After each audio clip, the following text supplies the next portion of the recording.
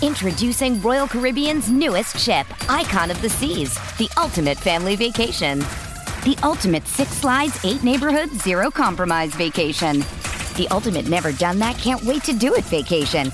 The ultimate chillin' by a different pool every day of the week vacation. This is the Icon of vacations. Icon of the Seas, arriving in 2024. Book today. Come seek the Royal Caribbean. Ships Registry, Bahamas. It's only a kick, a jump, a block. It's only a serve. It's only a tackle, a run. It's only for the fans. After all, it's only pressure. You got this. Adidas. Mary redeemed a $50,000 cash prize playing Chumba Casino this year. I was only playing for fun, so winning this was a dream come true. Chumba Casino is America's #1 social casino experience. It's serious fun. With over 80 casino-style games to choose from, you too could win life-changing amounts of cash. Be like Mary. Log on to ChumbaCasino.com and give them a whirl. That's ChumbaCasino.com. No purchase necessary. Void or prohibited by law. 18+. Terms and conditions apply. See website for details. The voice in the preceding commercial was not the actual voice of a winner. It's rare to find a gift that you know everyone on your list will love. That's what you get with an incredibly soft blanket from Miki Couture. With hundreds of different styles and sizes of Miki Couture blankets, you'll find a gift that they are sure to love every single day of the year. Shop the best deals of the season at MikiCouture.com.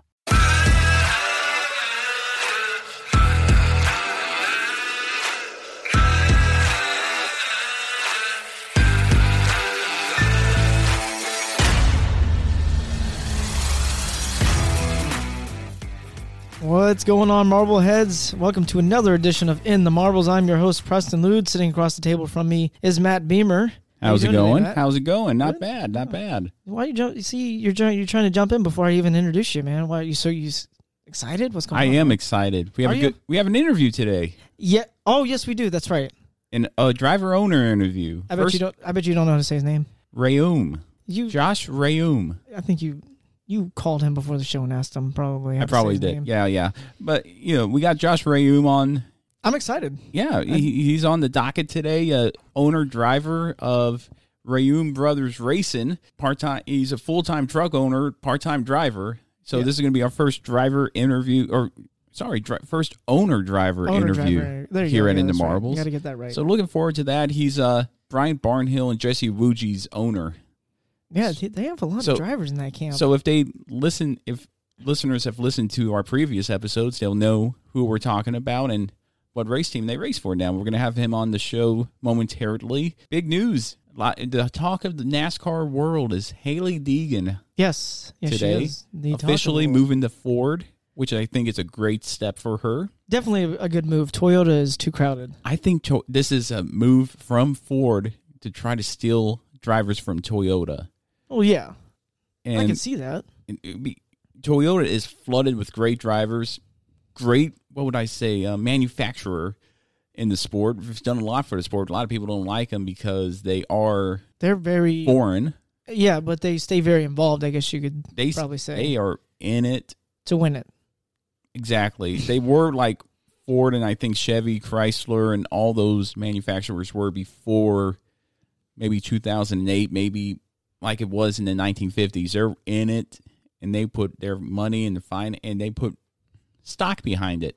Yeah. And I think Ford's finally seeing that and saying, we need to do something in order to promote our brand better. Hailie Deegan's it, and it's a big one. That's a big future for her. She's running a full-time series in the ARCA series, which is, in a sense, NASCAR. Yes. I guess you could say their farm program. Yeah. Farm program would probably be... That'd be a good way of putting it. Safe to say. Yeah, absolutely. So looking forward to seeing her race more, because I've seen her race in the late model series that I had recorded throughout last season, and she ran well. She's won a few races. Yeah. But to see, I think this is going to be a good stepping stone, and I'm glad they're not rushing her like they did Danica Patrick. Ooh, yeah. See, I was going to ask you about that. I don't know really how to ask the question, but I mean, I know we can't really compare her too much to Danica Patrick. I mean, Danica was what was she racing? She was racing Indy. IndyCar, that's right. I'm sorry, IndyCar. See, she came over to NASCAR, and raced a few Xfinity races, raced a few ARCA races, Yeah. but just really never adapted No, to NASCAR. that's Like, a shame. like I think I would have liked to seen her. That was a big shame. It was. However, Haley is taking her time. She's 18. All she's known is stock cars. You see, and that's where I think, the difference between her and Danica comes in. Danica was racing IndyCar, and you're talking like open wheel cars coming over to stock car, and Haley Deegan's just Tony Stewart did that. It's not impossible to go well, from no, it's open not wheel impossible. to stock. No, okay, all right, Or I'm from sorry. stock to open wheel like Kurt Busch did for the Indy 500. Well, yeah, but talking Tony Stewart, how long did he race open wheel to begin with? Then He raced for a number of years. Okay. I don't know exactly how long he raced in open wheel prior to him making the jump to NASCAR, but he again took it slow, raced Xfinity for a while, and then got to know the cars, and then was ready to make that jump to Cup. who knows? I'm not a race car driver, so I don't know what it's like to go from, say IndyCar to stock car, open wheel to stock car. Who knows? If it's excuse me. It is who a knows big if difference. it's a really big difference to some people, and then to some people maybe it's not. What, you going to a 3,400-pound car? Before that, you raced a car that was half its weight and twice as fast. So, yeah, I would say that's a big jump. Yeah, maybe so. I don't know. No, I don't either. We'll see, though. I'm pulling for Haley. I'm hoping she does well. Yeah, Maples, he texted me last night. He was hearing all the rumors about her signing, with Ford, and he's like, it'll probably come out tomorrow. And then, of course, we see the article today, and then he texted me. He said, "I told you so." So I was like, well, A lot of people were talking about that on Twitter. Adam Stern, this guy named Eric, who has a YouTube channel called Out of the Groove, I want to say it is. I mean, I feel bad for not even like being in the loop in all of this to begin with. I didn't even hear, anything about this was happening. Yeah, this guy named Eric, I actually met him in Florida. He has a YouTube channel called Out of the Groove, and he talked about that on Twitter a lot. Okay. And really good, informative stuff. Kind of like up there where you sent me a video today about Matt Crafton and from a guy named Black Flags Matter. Yeah, I was. And that's another told good that- source on yeah, YouTube. I was told that page is very good, and that video was very good. He does a great job. I don't know the guy's name who does it, but he does a great job in research and talking all about it. He has several scenarios and stuff, both good pages, Out of the Groove and Black Flags Matter. But yeah, I saw a lot of buzz about it from Adam Stern and Eric about Haley Deegan, and now that's all anybody could talk about right now. Well, yeah, I mean, there's not really a whole lot going on in the NASCAR world other than this, of course, right now. I mean, I haven't seen other news. I mean, silly season's kind of died down. It's quiet now. Yeah, it's pretty much everything's set in stone for 2020. Yeah, we've moved past the banquet and everything. We're in We're in the Just- off season. We're ready to go we're in racing. a couple weeks of holidays here, and I think it's 62 days till Daytona. no, it's not actually. I'm sorry. I- How dare me? I would tell you, NASCAR, their website has it like a countdown, and there it is. It could pop back up. 60 days, 20 hours So I was wrong. at the time of this recording. At the time of this recording, which is a Tuesday. Okay, I was Yeah. wrong. Well, no, I was wrong. I mean, Apparently, you're my only- Facebook feed is slow in updating that. Well, you're only like 2 days off, so it's okay. Man, that's It's too. not like you were I like could 10 have days off. I could have missed it. No, you couldn't have, because then Sunday would have rolled around at that time, and you would have been like, oh, yeah, Daytona 500, You wouldn't be going, 62 days, and it would come up on a Tuesday, and you're like, oh, wait a minute, something's not right here. I would have figured it out, I think. You would have been like, yeah, you're not going to dupe me this time, Facebook. But here we go. Here we go. We have our news segment here. Hey, man. Oh, Hey, man. there it is. Here it is. With all this talk about Haley Deegan. oh, you found coming some in, stuff? I found some stuff. Oh, God, I So can't wait. this guy named Scott, he posted on NASCAR and NBC's Facebook page, and he said, Danica 2.0, pretty face, can't race. Ooh. And Lord help us if she talks. Top 3 annoying voices similar to Fran Drescher. Oh, from the TV yeah, show. from Fran. Okay, I get it now. Yeah. The nanny. The nanny, yeah. She So- wasn't so annoying, though. Well- that was a TV show, though, so, I mean, you got to expect that. Well, Hey, man. hey, Scott. I mean, my goodness, man. Give her a chance. At least she's proven herself as a Wait lower a second. series. Hang on a And second. now she's going up to Now, the if upper he's- divisions. Now, if he says that her voice is annoying, it sounds like he spends too much time watching videos with her being interviewed in it. It really does. Now, I'll give it this. I've heard her on another podcast, and she does laugh a lot. But that doesn't make or break her as a race car driver. Yeah, I mean, I'm not gonna judge her by. I know a saying she lot of laughs too people. much. I know a lot of people who, in the lady folks of NASCAR fandom, who pick their drivers based on their cuteness. My aunt. Remember Casey Kane? Oh yeah, my goodness, he had every girl imaginable. They had all those commercials. Well, it was so funny too because when I just met my wife and I'm trying to convince her, hey, you should get into NASCAR or be a fan with me to have someone watch it with. My aunt said, have her pick the cutest driver. A lot of guys that I know in my little circle who aren't race fans say, I like Danica because she's pretty.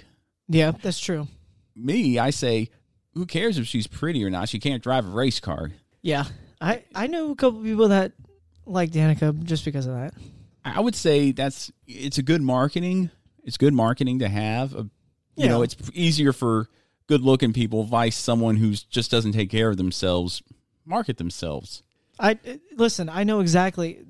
My mom was, they don't really watch NASCAR much anymore at all. But when growing up, I mean, once Casey Kane came into the sport, my mom was a big Casey Kane fan. And that's how it was, Casey Kane was apparently, to all the women out there, cute, hot, however you want to say it. And there was commercials everywhere. You always saw multiple commercials of Casey Kane during a NASCAR race all the time. And it was just all the women going crazy for Casey Kane, Good for him, though. Well, and I'm going to come back to this. Scott, this guy named David, he said his masculinity is challenged by a female race car driver. Oh. Hey, man. Oh. Burn. Dang. It's just funny seeing some people just already... A lot of people are supporting her. I would say 99% of them are supporting her. I dropped my phone there. Jeez, watch out, dude. Sorry about that. I mean, she's a good driver. Yeah, she's not horrible. No, not at all. I've seen, select races, few races on TV when they show them of her driving. But the winner, in my opinion, is this, and I love this. This guy named Brian. He says, I believe she actually has potential better than Austin Dillon, which isn't saying much. Hey, man. Well, she isn't getting everything on a silver platter. Hey, man. That's our hey, man segment. That is the best. That's the best. That takes the cake. That wins it right there. There you go. Yes. That wins it right there. Holy wow. cow. He let him know. And again, we talk about Facebook, and it's great to see everybody. This segment is so great. I love it. It's going to only get better. But then I sent you a picture of what it looked like, the 2021 Gen 7 cars. Yeah. I sent you a picture, and it was the one out of the 4 pictures that I sent you, and it was a Dodge. Yeah. You sent it to me. I don't think I replied back because you didn't. At the time, I was like, what is he sending? Like, I was like, what is he sending me? I should have followed up on it, but I didn't. I didn't. But that's... Ooh. Whoa. Is NASCAR? Where did you get that from? NASCAR? Like the website? No, their Facebook feed. Okay, I'm sorry. Or somebody's Twitter feed that shared it. Oh. We'll post it online to see whatever people think. But then I saw something else. We're going to switch gears to Formula One here. Power rankings came out for 2019. Mm-hmm. This is very interesting because guess who I didn't see on the list in the top 10? I don't know. Vettel. Whoa. What? Yeah, the top 5 are Hamilton, Max Verstappen, Carlos Sainz Jr., Lando Norris, and Charles Leclerc. Interesting. Bottas finished 7th, Sergio Perez 8th, Ricciardo 9th, and Kvyat 10th. And we might as well just mention 6th, Alex Albon. So, yeah, Formula One's power rankings, Sebastian Vettel wasn't on there. That's, wow. And the rumor mill going around that Ferrari wants Hamilton. So they might. Uh-oh. I'm going to make my predictions now. This is a couple years from now, but I want to set it in stone here first. Hamilton goes to Ferrari. Verstappen goes to Mercedes. Vettel back to Red Bull. Oh, that's a pretty bold prediction there. Bold move. Let's see if it works out. All right, so we got Josh coming on. We might as well get ready for that and go from there.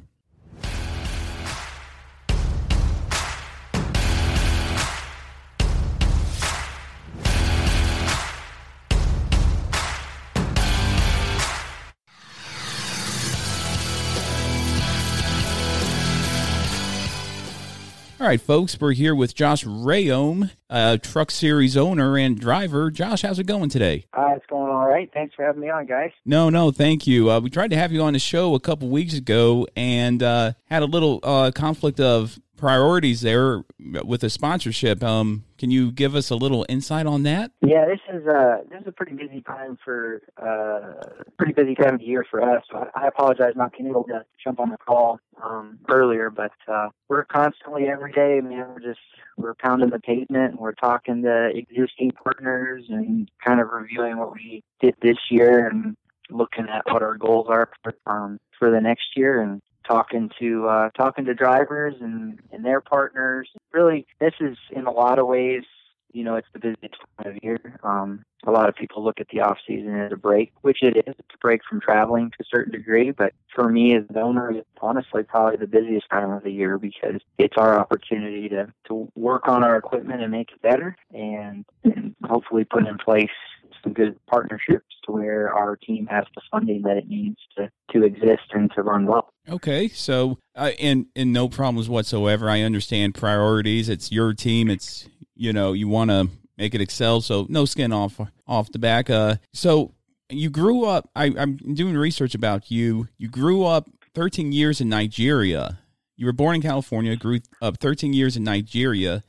How did that lead to you getting into a race car? Yeah, so my parents are missionaries. They still are. My father is in Africa as we speak, and they were on the mission field, so that's kind of where 13 years in Africa came from. But it's pretty bizarre to think that you could go from being essentially a missionary kid to owning a race team or being a race car driver professionally at this level. My dad was involved with motorsports, and so was my grandfather. And I think it's just something that, my father would always we'd always watch NASCAR and Formula One and stuff on TV together. So it was a sport that we all loved. And then when we got old enough, my dad got us into kart racing, and that was something that my dad really desired to have for us as kids. He felt like if he kept us busy, that we would stay out of trouble and also become mechanically inclined as a result of our involvement in the sport.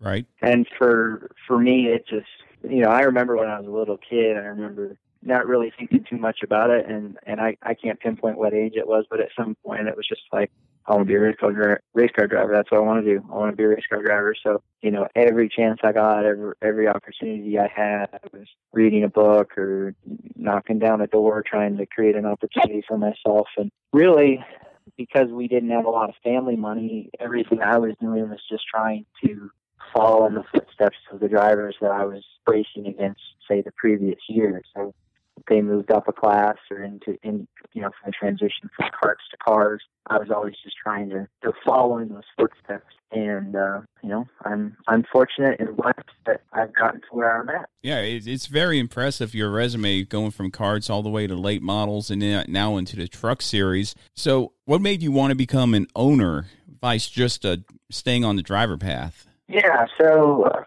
I guess maybe not a ton of people would know this about me, but I have a mechanical engineering degree, which was something that I pursued to make myself a better driver. So while I was driving in the truck series and Xfinity series and stuff over the last couple of years, I've worked for teams as an engineer, and that gave me a lot of insight, I think, into how teams were run and the economics of the sport. And honestly, there's another aspect of it that I think is that I know that you can't be a driver for forever, and I really love this sport, and I'd love to be a part of it for a long time. And, you see a lot of these older truck drivers that own teams, and it's part of, I think, healthy transition in the sport.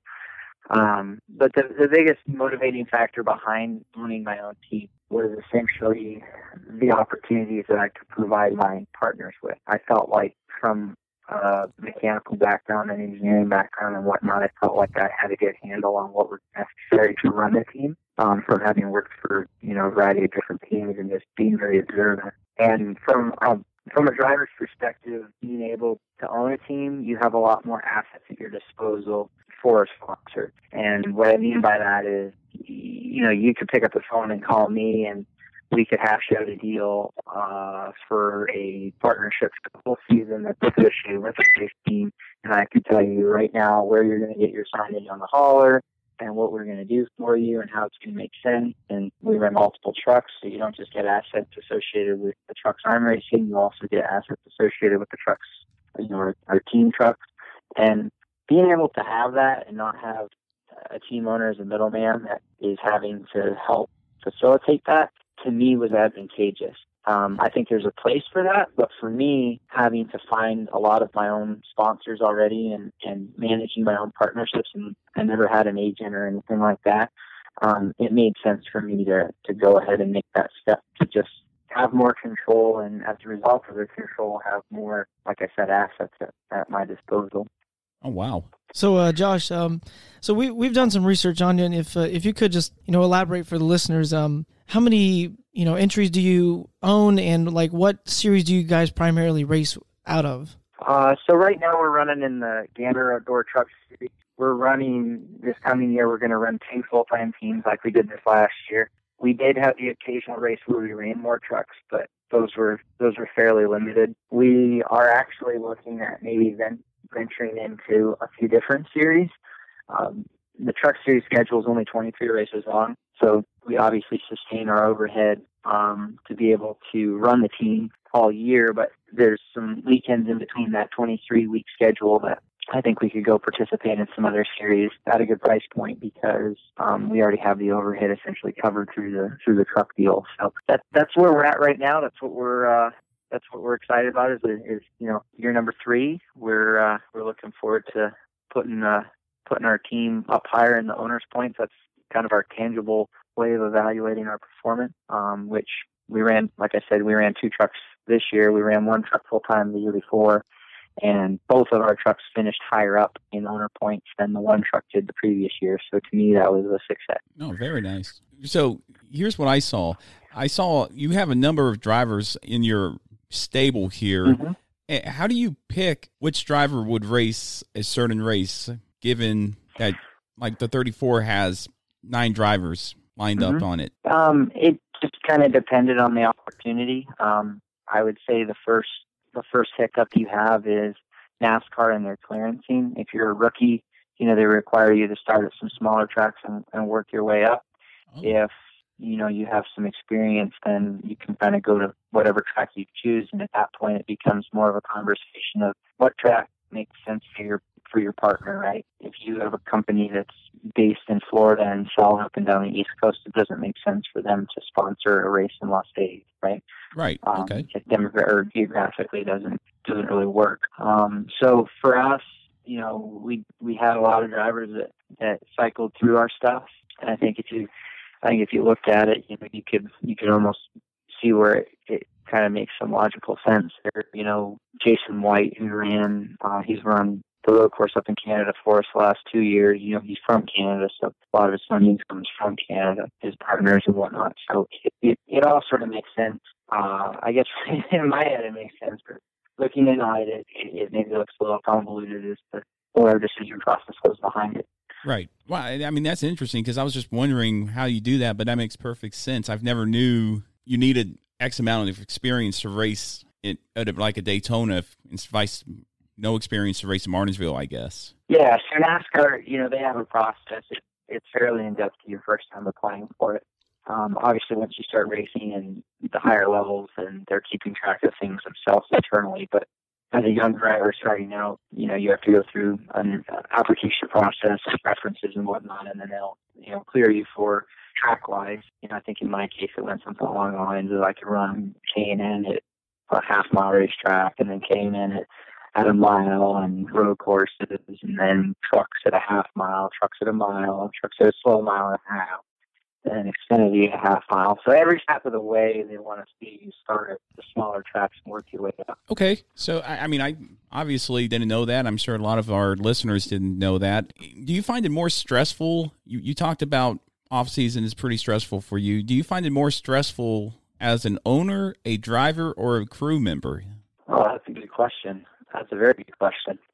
You get asked a lot of safe questions sometimes when you're in that position. That's the first on that question. So it depends. It's situational. I would say as a whole, I'm a lot more stressed out as an owner. With that being said, I think I've learned to manage stress very well. My wife thinks I'm crazy a lot of times because we'll have something that happens, in our personal life or something.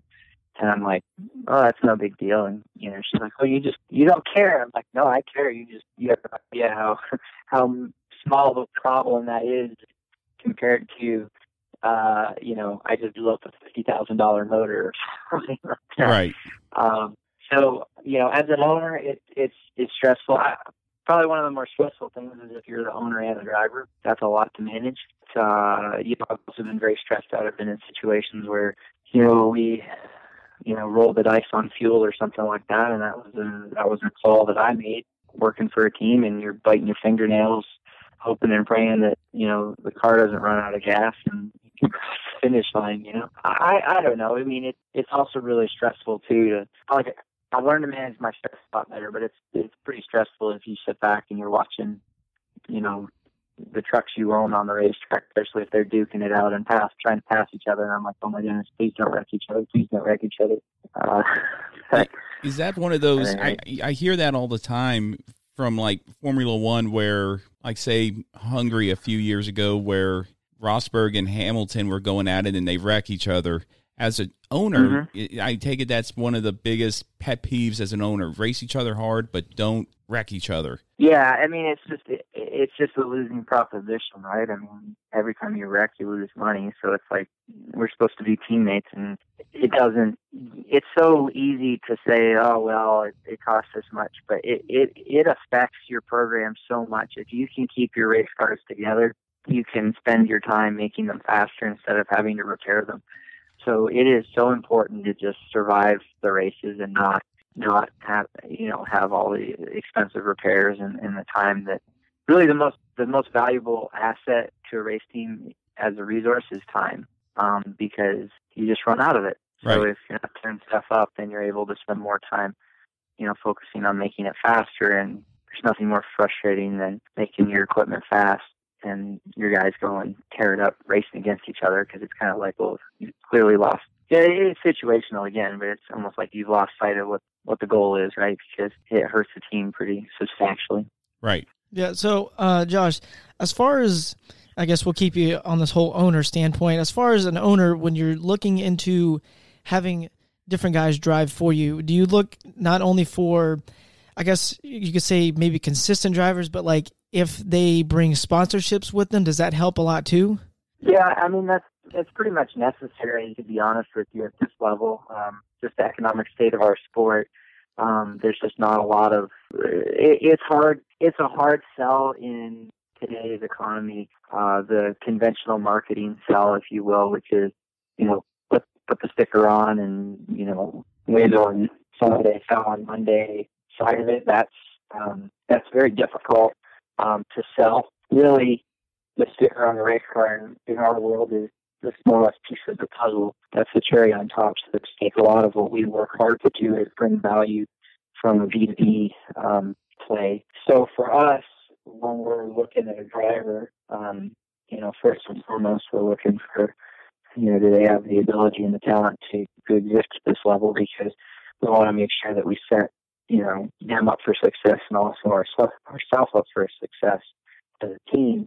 But there has to be some funding behind them to make the opportunity even possible. Now, with that said, I think one thing that we do really well, better than I think anybody, is working with drivers to cultivate the relationships that they have, and in some cases even bridge the gaps in funding with sponsors that we find. That's kind of unheard of in our sport right now, but we've done it, and sometimes I wonder if it's the right thing to do, because there's been times where I personally have stepped out of the truck.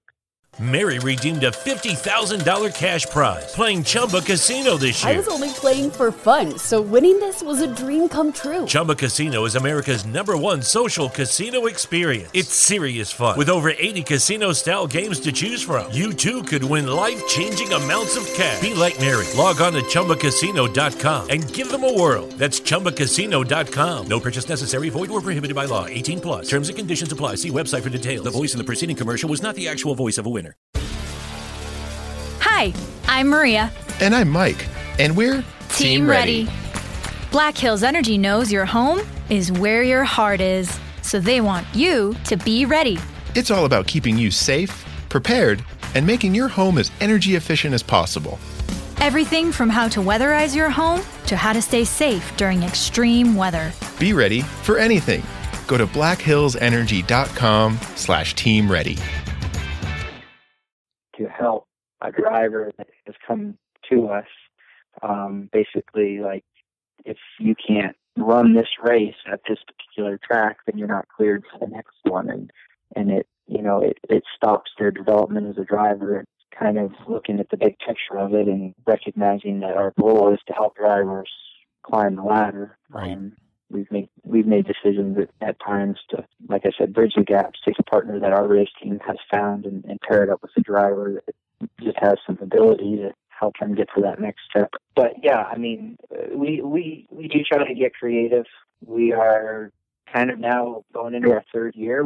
I'm starting to look to create a bit of a pipeline of drivers. I don't really want to be as blindsided, if you will. Like, I don't know who you are. I'd rather be involved in the grassroots aspect of racing a little bit more, to where, I see a kid at 14 and I'm like, that kid's got some talent, and I can kind of start to walk to them and develop a relationship there, and then hopefully move them into our equipment a few years down the road. So, one way that we're working with that, we're actually going to be taking a few drivers to Myrtle Beach next month, and we're going to be doing a little bit of a test in our truck. And more than anything, it's just evaluating where a couple of drivers are at talent-wise and experience-wise, and kind of coming up with a plan for, they don't necessarily have a lot of funding behind them or anything. That's not necessarily the driving factor, but if you've got some ability and you've got some aspirations, I mean, I didn't come from money. I just had a lot of determination. So if you have some of those character traits, then we'd love to, help that driver along and hopefully get him to the next level.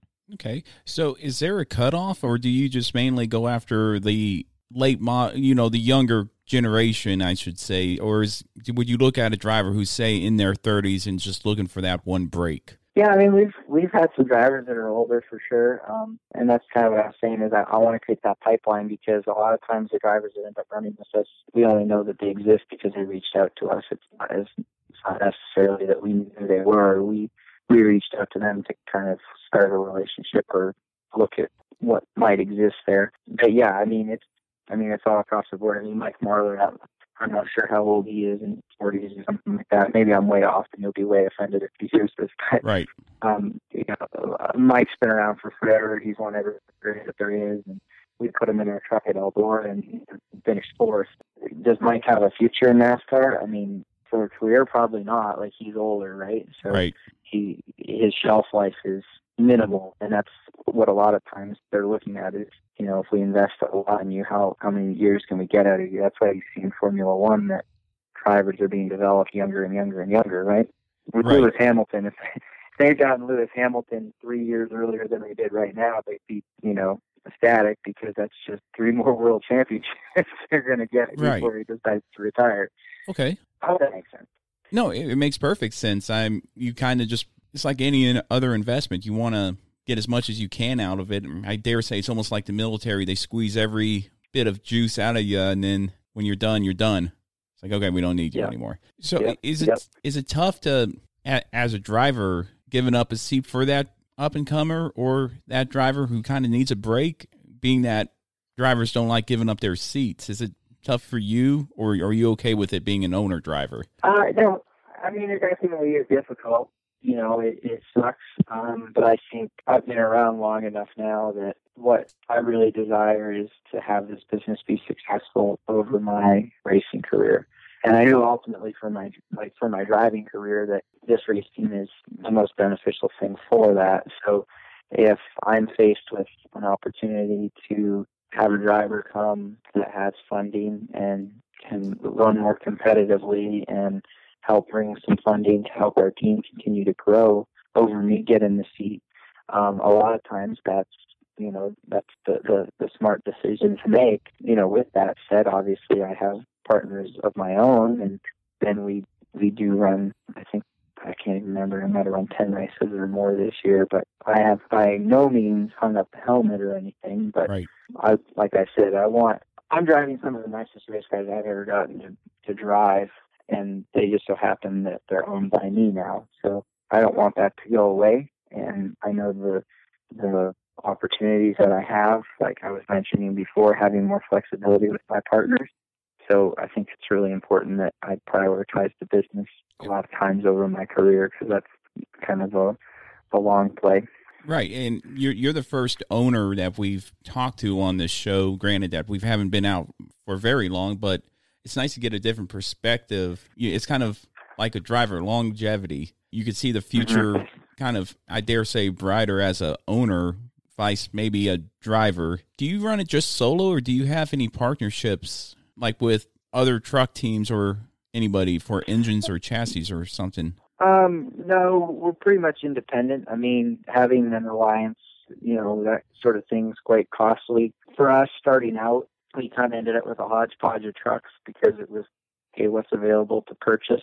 So now that we're a little bit more established, we're able to be a little bit more selective on what our trucks are and gravitating towards like common suspension components and stuff now that we've been around for a little bit. Right. It's just, very, very expensive when you first get into it to, just walk into Cowbush Motorsports and say, hey, I want 3 trucks. That's not necessarily cost effective. Right. They might just laugh at you too. It's like, yeah, right. Sure. No, absolutely. Like, I'm not saying I have no idea if, are they going to sell. They're probably not going to take you too seriously if you're not established, which now, right. Thankfully we have that. But I think those are things that'll come with time. I think, for me, when I first started out, a lot of people kind of thought I was a little crazy, thought I wasn't going to be able to make it happen. And, we made it happen the first year, and I literally had people say, well, you got lucky, and then we did the second year, and now they don't have anything to say. So I think we've kind of proven that we're going to try to be around for a long time. So hopefully that, established foundation is something that we can get some manufacturers and some other teams on board to help us grow and get more competitive. But with all that said, you can't have your team grow to this is what I don't want to have happen. We've done a really good job of pinching our pennies and making our team affordable.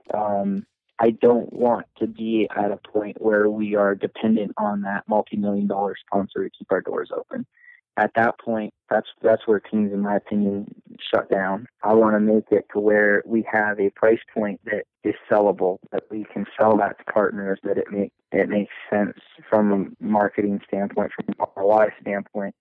And that way we can be in control of our own destiny. We're not dependent on some Fortune 500 company or some driver with mega dollars behind them that's, basically keeping us around. Right, and so that's kind of playing on the old adage, you can't buy your way into racing, because you can see some people, oh, this guy has X amount of money coming in, and he doesn't perform well. It's like you can't buy the talent. You got to develop it. I like that. Start small, because sure.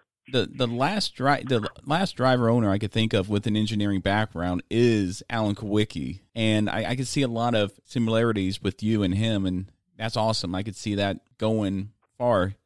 Well, I appreciate that. It's definitely somebody that I have a lot of respect for, and I think if Alan was still around today, I think he'd find him in an owner role and a very successful guy. A lot of people don't realize it, but when he owned his own team, he was selling his own sponsorship like he sold Hooters on being part of his race team. So race team in a lot of ways is a marketing platform. The racing's fun, and that's what we're passionate about, but it only exists, it's so expensive. It only exists if you can have the dollars to make it happen. And, Alan was good at setting up race cars, he was good at driving them, and I don't think he gets talked about enough, but he was also really good at finding sponsors.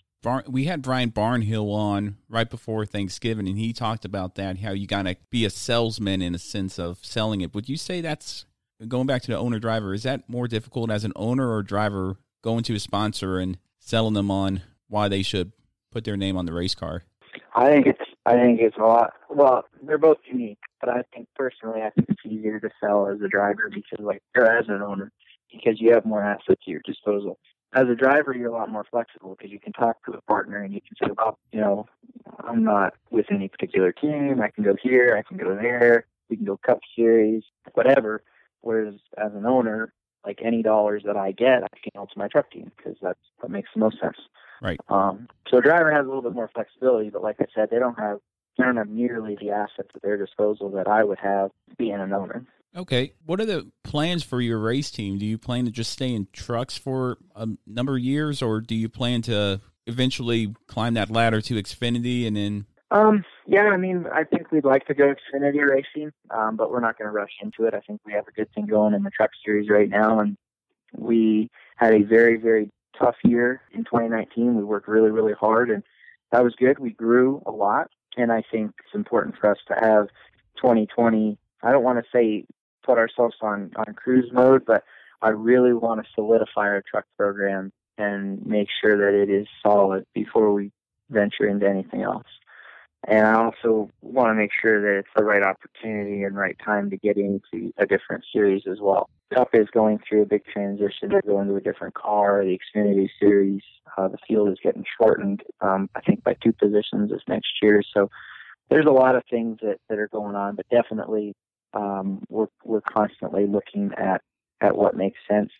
I think, in all honesty, what you'll probably see us do before we go to the Xfinity series is venture into a completely different form of motorsport entirely, just to diversify our ability to have more to bring to our partners. There's lots of teams that have an Xfinity and a Cup team or whatever, so they have more assets. Well, it's the same demographic, right? You're right. You're selling to the same people. I would love to go and dabble in a different arena, whether that be sports cars or what have you, to where we have a totally different demographic that we can, leverage.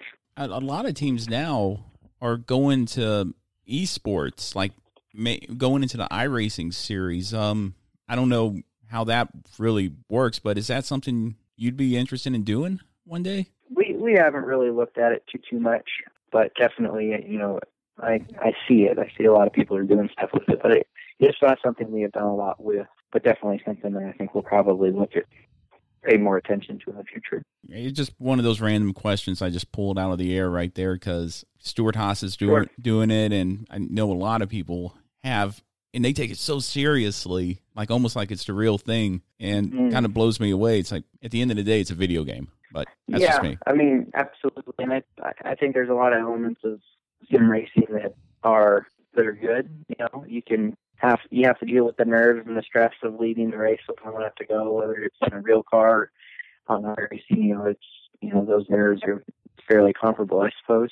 But nothing in my perspective is going to beat that seat of the pants feel that you're going to have in a real race car. It's just important.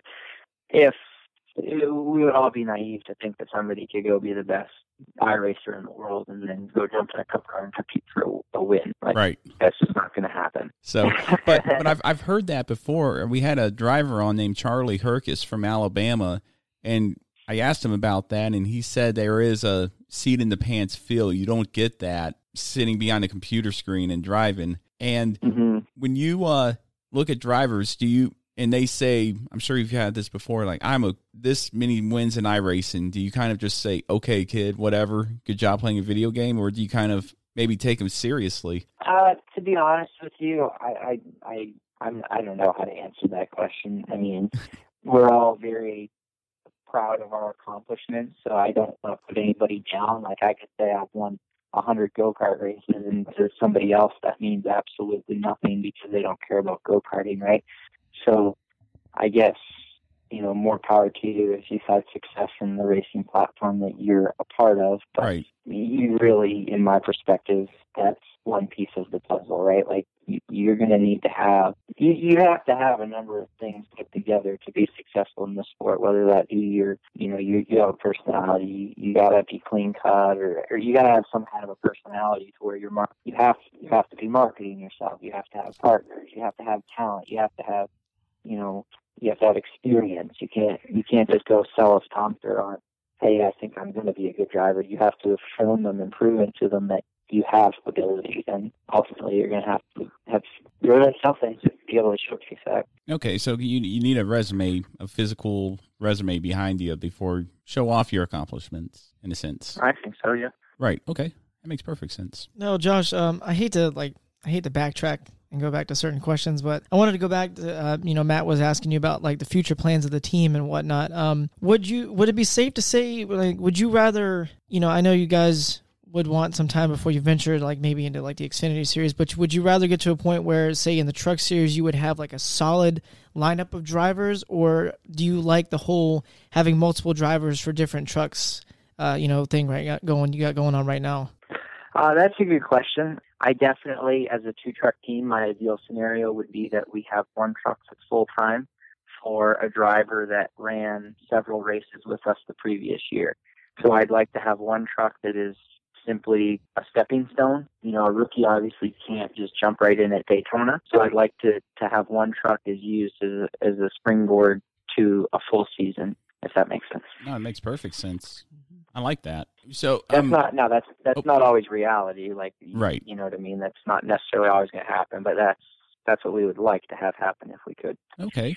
Going off of that, you're running up to 3 teams and stuff. Would you like those 3 trucks to be full-time drivers? This is the driver for this truck and so on, and just limit it to 3? Or do you like that whole pipeline thing? Is it more manageable like that? It's definitely easier, I guess, if you had one driver full-time all the time. But that's not what's maybe most beneficial to have for all of the seats, right? Like, right. I would still, if we could have one driver in, say, the 33 all of 2020, that would be awesome. But then my desire for the 34 would be to have a bunch of rookies coming through it to where one of them could be in line to be full-time in the 33 the following year, because in my opinion, if we did our job right, that driver's going to go on. They're going to go on to the Xfinity Series. They're going to continue, unless it's a unique situation, they're going to continue to develop themselves as a driver. So I like to think that as a team, if we've done our job right, at the current moment, we've been able to have been a part of a driver's career for 2 years, whether that's first year is their transition period in trucks and their second year is more of a heavier season. And then maybe in 2021 or something like that, we'll say, well, 3 years, because then they went on to Xfinity with us. But that's not where we're at today. Okay, I kind of see what you're doing now after hearing it maybe 3 or 4 times that you've explained it. I see what your kind of model is like, and I like that. You don't really see that a lot. You either see, or at least for me as a fan, drivers come in, if they don't hack it, okay, you're done. They don't really get time to develop. I see. Is that difficult for you as an owner? Like, you want to see them develop, but if they don't, you got to cut them loose? Or how long would you give, let's say this, how long would you give a driver to develop in a truck before you say this isn't working? That's a tough question to answer because it's very situational. I mean, with an engineering background, I'm very numbers driven, so I could find a reason to justify why somebody probably shouldn't be in a race car anymore, and I could find a reason to justify why they should. So for me, it's got to be like a complete overview of what transpired. And the thing that I value the most is your ability to adapt. I think you see a lot of drivers that have been around for forever, and now all of a sudden they're winning races, and you're like, okay, well, they finally figured it out after 10 years. Like, congratulations. Like, where I think you're really, like, in the Cup Series will be a good example. In 2021, when they go to that new car, I think the people that are running up front are going to be the drivers with the most talent, because they're going to be the drivers that have the ability to adapt the quickest, right? Like, a talented driver, in my opinion, is somebody who can go jump in a sprint car and run competitively, and then the next week they go jump in a late model, and they've never been in one, and they run competitively. Like, that to me is a race car driver, because at its heart, we're on a 100-lap run, 50 laps in, the car's tight as all get out. How do I drive it differently to make it faster? And that mentality, that process, that ability is the same thing that you experience when you get in a different kind of race car. It's, well, how do I drive this thing? It's got 4 wheels, steering wheel, and a bunch of horsepower. How do I make it go around the circle as quick as possible? So to me, that's the thing I look at the most, probably, that and being smart, because you can be as fast as you want to be, but if you're crashing out of races because you can't use your head, then Right. You're not going to be around for very long either. So we're kind of running out of time here, but how would you're planning Sure. to run a full-time season in 2020? What are your goals for 2020? Let's say that. Well, like as a team goal, we'd like for both trucks to finish higher in owner points than they did this year. So, that's, I guess, one goal. But we have a lot of stuff in the works, and we have some stuff that we're going to be able to make some announcements on in the near future. But for right now, we can't really say a whole lot other than we've got some good partners that we're bringing to the table, and we've got some existing ones that are going to stay with us, and we've got some new and some old drivers. Some that are new to the team, and some that are not. So we'll obviously keep you guys abreast of what all of our announcements and everything are. But the intention is to run 2 trucks full time in 2020, and improve our equipment as best we can to be more competitive than we were in 2019. Always building on that year. Okay, well, Josh, thank you for your time. We're out of time here. Definitely would like to have you on the show sometime next year to talk about maybe after a victory. That'd be great. Absolutely, we'd love to have that conversation. Pencil me in. Absolutely, we will. But thank you again for your time. Best of luck in 2020. We look forward to seeing what you guys can do this next season. Sounds good. Thank you guys so much. I appreciate it. All right, thanks. So that was Josh Rayom. Preston, how do you like that? Great interview, to be honest. I enjoy these interviews. I do too. Having an owner driver on, it kind of gives you, I don't even know what to say, like it gives you more better background. Yeah, and I've never thought about having an owner driver on the show, and I'm glad we did because it gives us a different perspective. It pulls the veil apart. It gives us a different perspective because I have this stuff, and I love the way he develops drivers and says, this is how I want to do it. I want to give 1 or 2 rides per season for these guys, have my top driver in a truck and then a more developmental driver underneath it.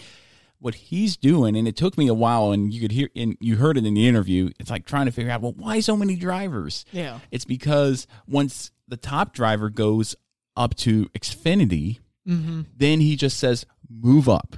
And he just moves everybody up a spot. And I think that's a great plan for future development and future growth for his team. I think what it comes down to is the reason that they have so many drivers at the moment, too, is probably, it could be due to funds and sponsorships as well, because it is kind of hard to have one set driver and have enough sponsorship for said driver for an entire season. So, I mean, not only are you talking about like these new drivers, like rookie drivers, they probably don't have all the funds there that they could have, or just at least a few key sponsors to stay for a whole season, because a lot of these guys probably bring different sponsorships with them as well. Right, and I see a lot of shades of Alan Kowicki. Those owner drivers are a dying breed, but I like the way he has his plan set up. Best of luck to him in 2020. We hope to have him back on the show. Yeah. I'd love to have him back on the show. But one more piece of news that we didn't cover at the top of the show. We had a death, not so much NASCAR, but in the racing world. Bill Simpson died. A pioneer of Simpson Performance Products has passed. He's best known for those products, as Simpson seatbelts, Simpson helmets, fire suits. But in doing some research, he started off racing. He started off drag racing. Ooh. And after breaking both of his arms, he realized that stuff needs to change, and he stated, and I'm paraphrasing here, that when you get hurt, that's when you realize safety has to be an issue. Yes. So, unfortunately. And that's the way it usually is. After an accident where somebody gets hurt, we need a change. It's reactive and not proactive as much as it is today, I would say. He actually came up with the idea of putting parachutes on the back of dragsters. Okay. And he did that. His uncle owned a military surplus store, so he got a parachute. He put it on the back of his Chevy wagon. Him and another driver, Mike Skorskin, I'm probably butchering that, but him and Mike put it on the back of the Chevy and took it down the road. Deployed the parachute. Parachute was too big for the car. The car ended up going airborne and crashing into a tree nursery. Terrible. In which they were both jailed. But after that, that's when the Simpson parachutes came out for drag cars. They innovated it. And he actually was innovative in developing fire suits with DuPont using Nomex. And in 1967, introduced it in the 1967 Indianapolis 500. And 30 out of 33 drivers wore the suit. But Bill Simpson is best known for in NASCAR the controversy surrounding the death of Dale Earnhardt, and saying that, and a lot of people said it was because of him that Dale Earnhardt died, which is not the case whatsoever. Yeah. And we won't get too much into the weeds about this, but I saw this investigation, the whole investigation report back in 2001, where they said the seatbelt dumped. It was he quoted dumping, in which it was installed improperly and not to manufacturer's recommendations, and the force of him hitting Ken Schrader's car caused the seatbelt to dump, thus being loose when he hit the wall, and it only took a fraction of a second for that to happen. But after that, he got a lot of death threats. He got a lot of death threats. Somebody, according to reports, took shots at the house. Wow, that's terrible. So they blamed Bill Simpson for Earnhardt's death. A lot of people did, which is, again, not the case. In my just reading reports and knowing how much I know about that, he defended himself, actually sued NASCAR for defamation of character, but then stepped down in 2001 from Bill Simpson's and started Impact Products. I'm sure a lot of people have seen drivers wear Impact fire suits and stuff, so he started a whole other company. Yeah. But he was 79 at the time of his death. That's what he was best known for, is making those racing safer, and then the death of Earnhardt kind of put him in that same... People needed a scapegoat. Yeah. Bill Simpson was the scapegoat in terrible. that. And that's really unfortunate, but prayers go out to Simpson family. Thoughts and prayers, especially during the holidays. Never easy to lose anybody, let alone during the holiday season. Mm-hmm. You have anything else, Preston? I know we're kind of short on time. We ran nothing else. I think we've pretty much covered everything else. Yeah. And a special episode coming up next week where we're going to review this year. And when I say this year, up to 14 episodes now. This is being our 14th, and we're going to do our best moments of it and wrap up the year with that. Yeah, so looking forward to that. So I'd like to thank everybody for tuning in to listen. Make sure to follow us on Facebook at In the Marbles, Twitter at MarblesN, and on Instagram, if you just search In the Marbles, you'll find us there. Don't forget about our T-shirts. If you would like one, just reach out to us, and we will make sure to get one to you. So for Preston Mood, I am Matt Beamer. Thank you so much for listening. Make sure to subscribe for future content, and have a good rest of your day.